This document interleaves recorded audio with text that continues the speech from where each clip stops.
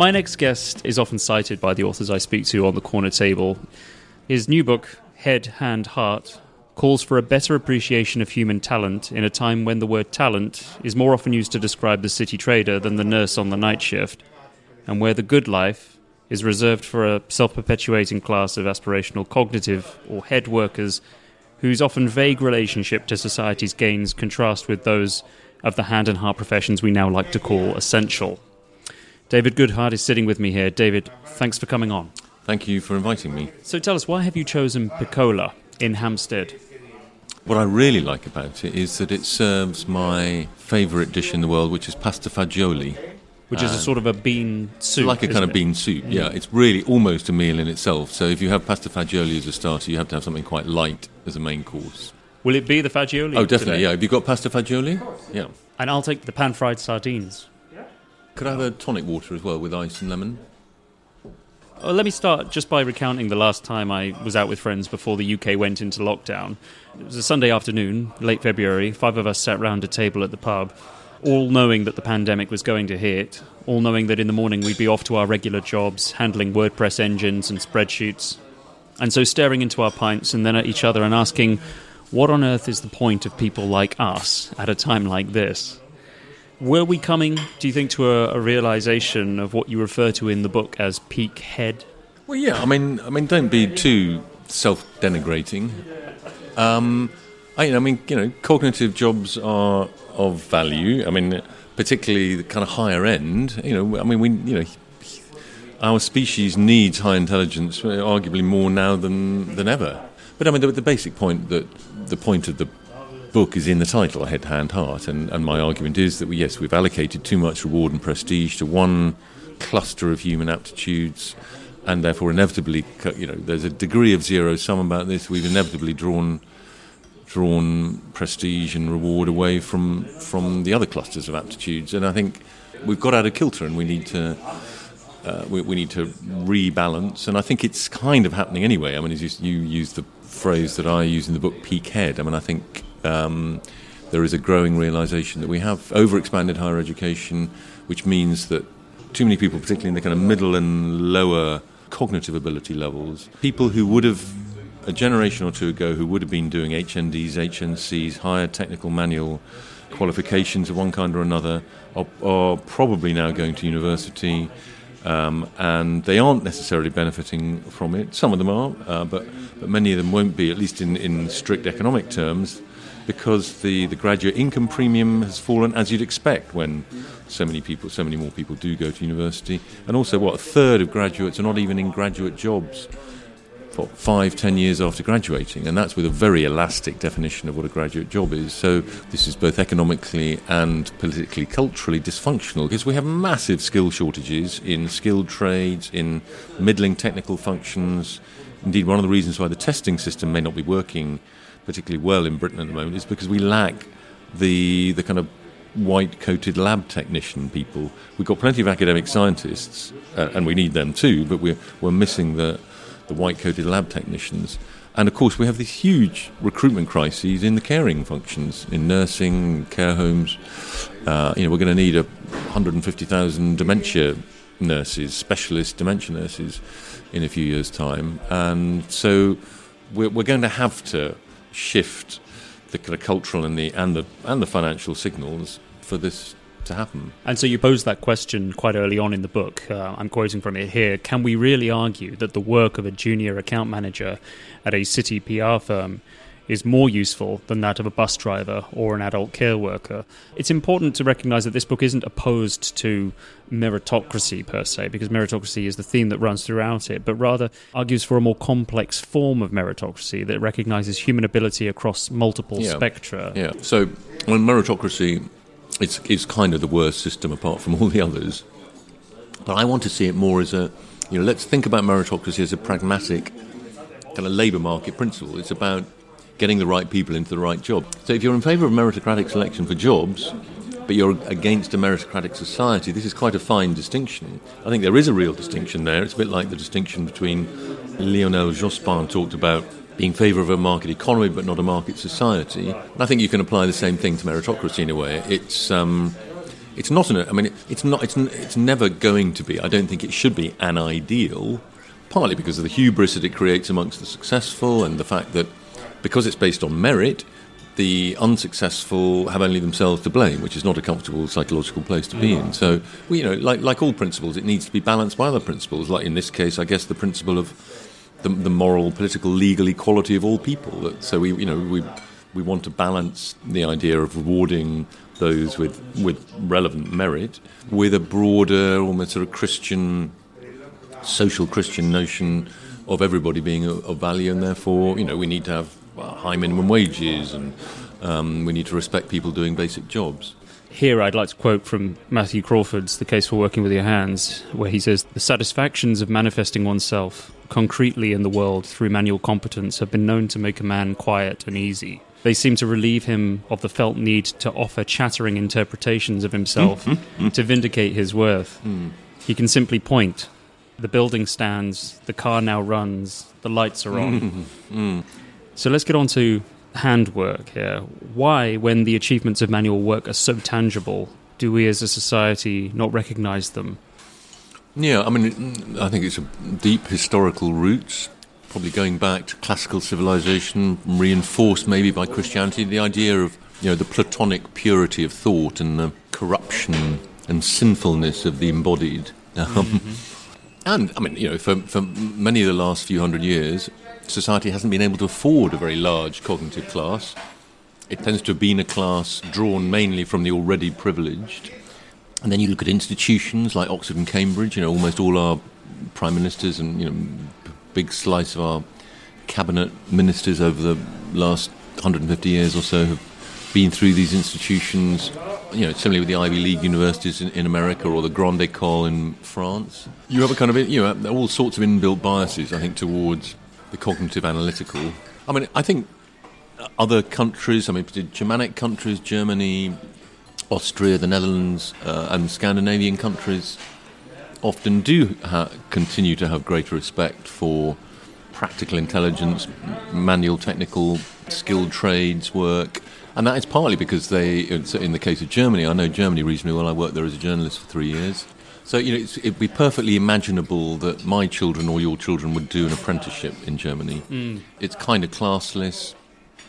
You get a lot of middle-class kids doing apprenticeships. 50% of school leavers still do an apprenticeship in Germany. Which kind of, if you can't think of what to do, if you're a kind of 18-year-old German, you might well do an apprenticeship. Whereas here, you sort of think, if you can't think what to do, you go to university. And, and 2.5, 3 years later, you'd have been paid, not terribly well, but you'd have been paid through that period, and you'd have acquired a skill that is a kind of bread ticket for life.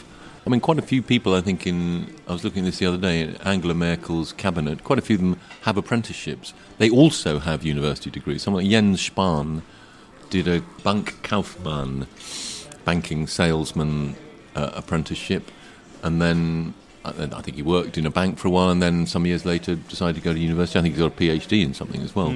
But there's a sort of sense that they're all sort of at some level on the same level. I mean, obviously not completely, but I think the whole concept of parity of esteem is a bit of a red herring. I mean, there's never going to be complete parity of esteem. If you're a genius, if you're Einstein, you should be in a bloody university, telling us how the motions of the planets work. You refer also to what you call the missing middle, which you suggest could, if filled, solve the bigger problems that we face here. What does this phrase mean, first of all? I suppose technically what it means is people who used to do, in their hundreds of thousands, used to do so-called level 4, level 5 qualifications. In the jargon of international education, level 3 is A-levels or its equivalent, and level 6 is is a bachelor's degree at a university. So 4 and 5 are the kind of skills, higher technical skills that polytechnics used to teach.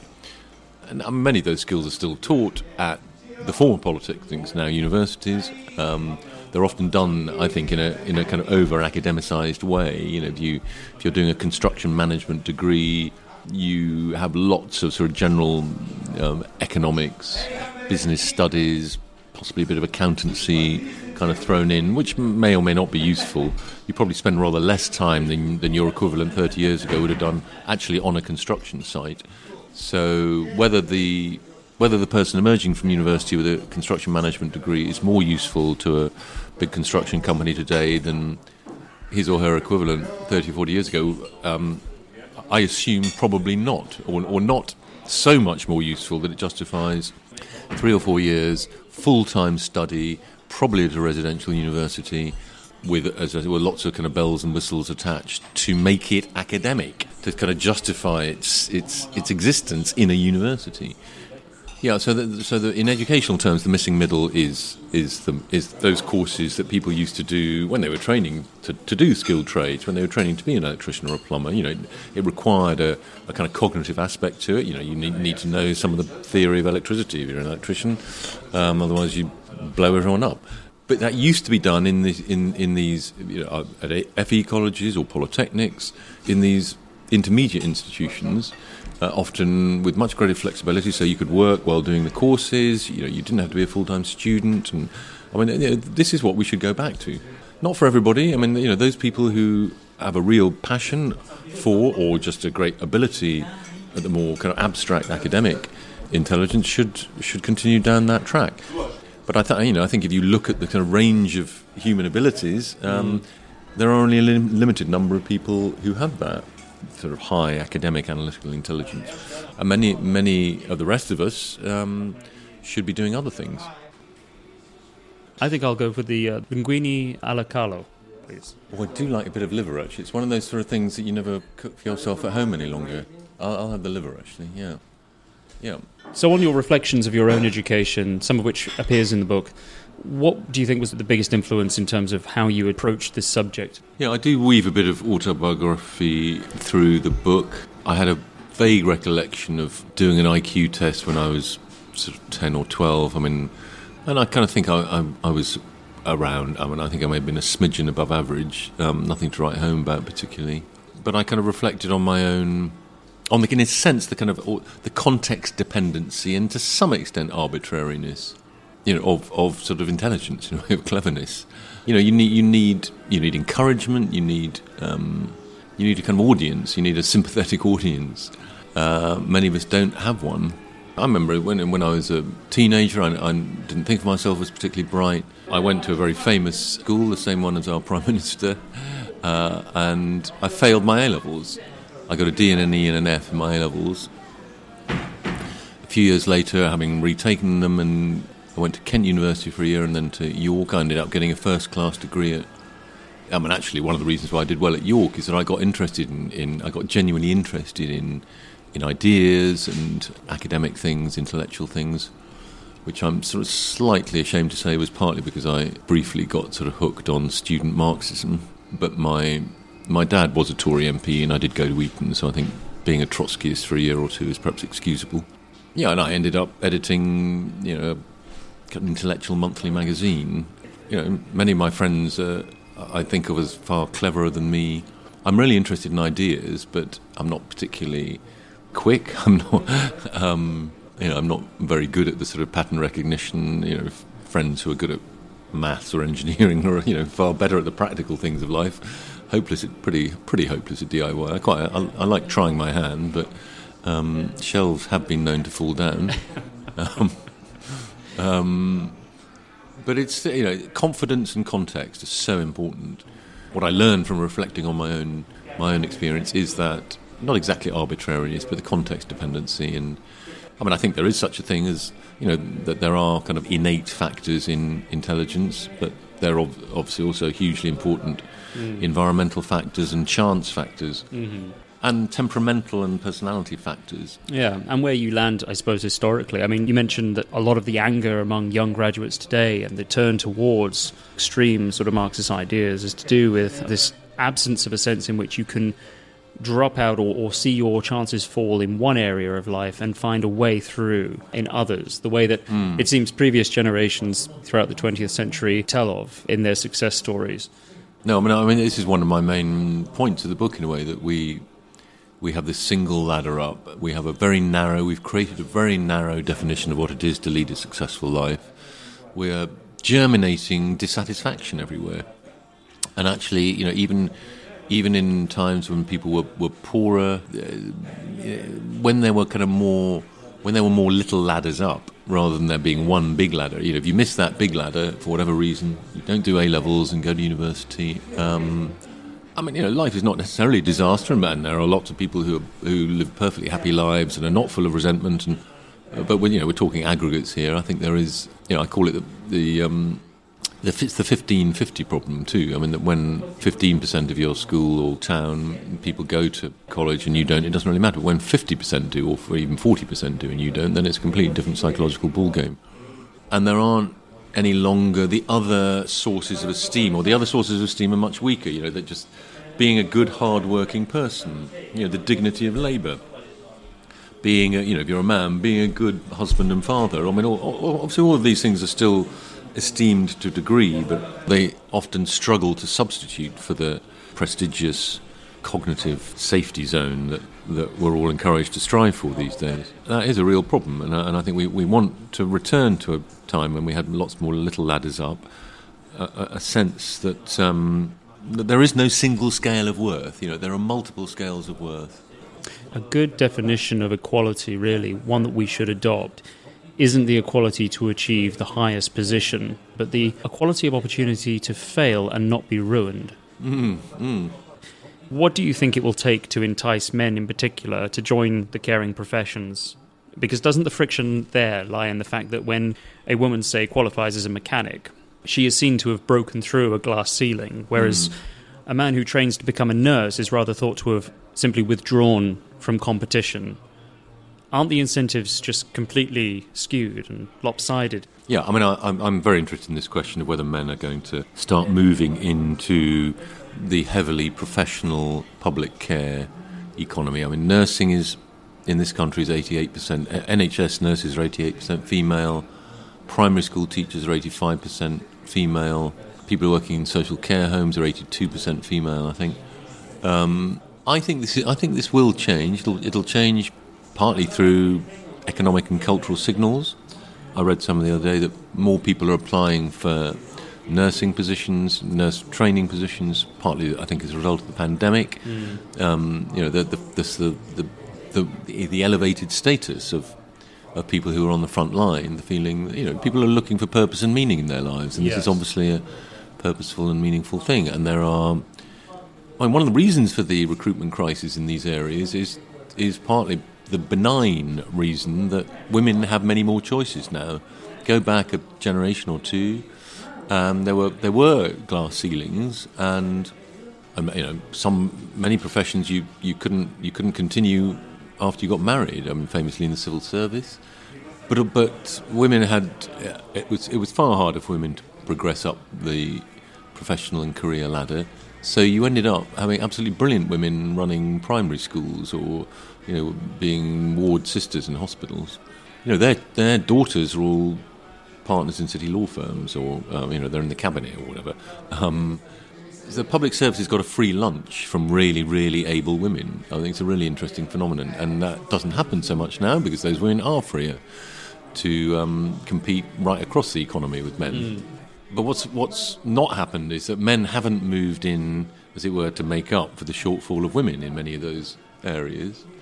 When they have moved in, it's complicated too, because they often, men, whether it's cultural or biological, who knows, but, men are often more disagreeable, more ambitious, more work-focused than women, and so end up in all the senior nursing positions. There's something called the glass escalator for men. Right.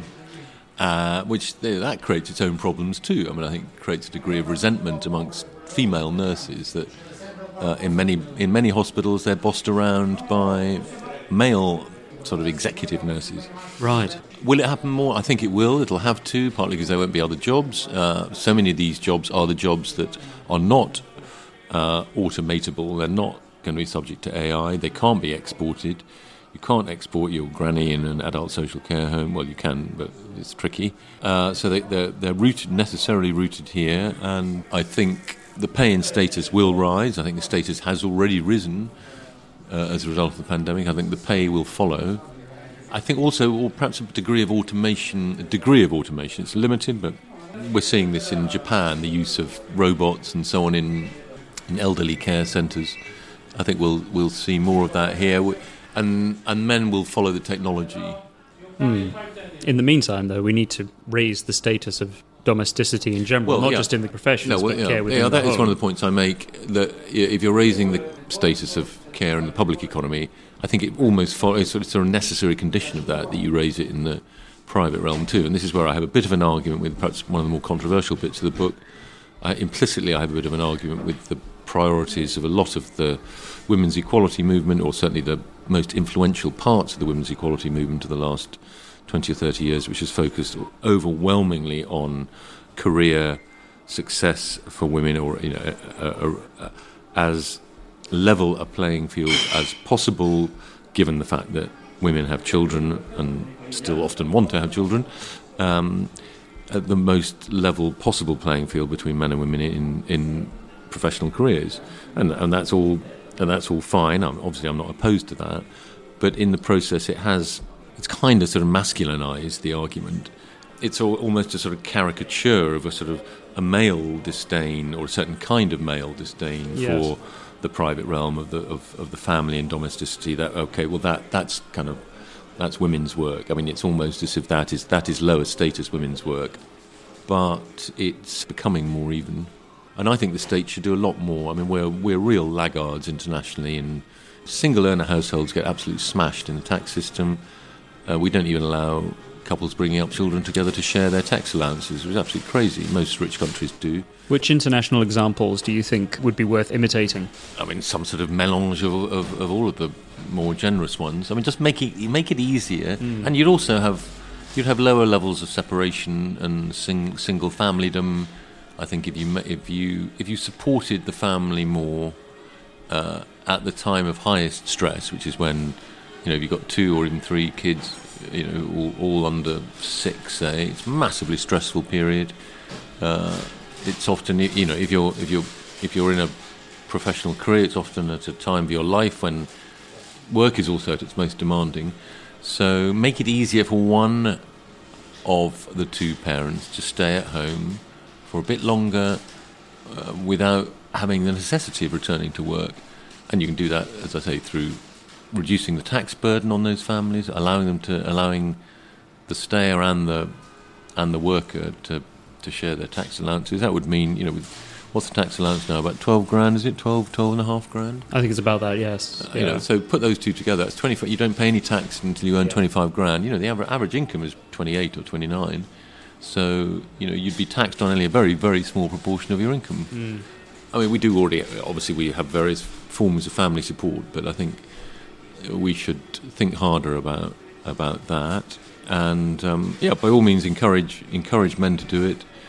The absolutely vital and essential work of nurture, whether it's looking after young children or old people, or both at the same time. Yes. And, I mean, all the surveys show that most women in Britain don't actually share the priorities of, 50-50 on boards and so on. Their priority is much more making it easier to work part-time or not at all when children are very young. And I don't see why that should be seen as a conservative idea, but it does tend to be. As you yourself clarify towards the end of the book, the triumvirate of head, hand and heart are not separate categories, but are very much interdependent, and that it is the head work in our society that is lacking much more in hand and heart than the hand and heart are necessarily lacking in head. Are the clever people in power, whom we need to understand this, clever enough do you think? Well, politics is a sort of funny old game. I mean, you get quite a range, I think, of different kinds of abilities, but it tends to reward verbal fluency, relative degree of gregariousness, I suppose, a degree of kind of moral flexibility. I mean, it's sort of, in a way, in a good cause. Democracy requires that politicians sort of change their positions on things. But I mean, I think I quote Toby Young in the book as sort of saying how much better everything would be if the people in the top 15% of the bell curve for intelligence ran everything, and I think that is completely wrong. I think one of the problems is that clever people have a certain experience of the world that isn't the same as everybody else's. They find certain things easier, possibly some things more difficult. And you want to, particularly in representative institutions, political, organisational, perhaps even commercial, you actually want a range of intelligences and a range of personality types. And the current selection and promotion system tends to select and promote on relatively narrow cognitive grounds.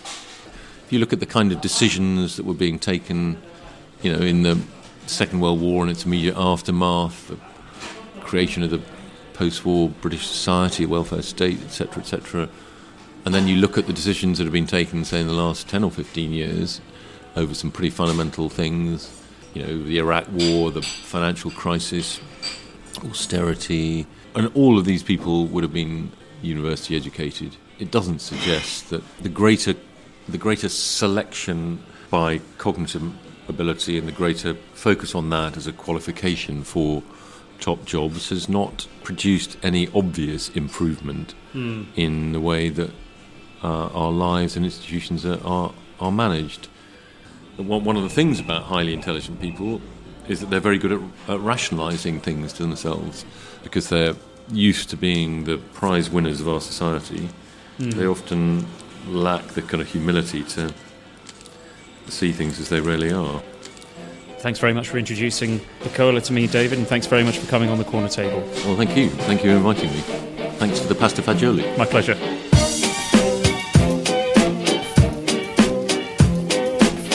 Thanks for listening. As always, special thanks is owed to Boogie Belgique for the soundtrack.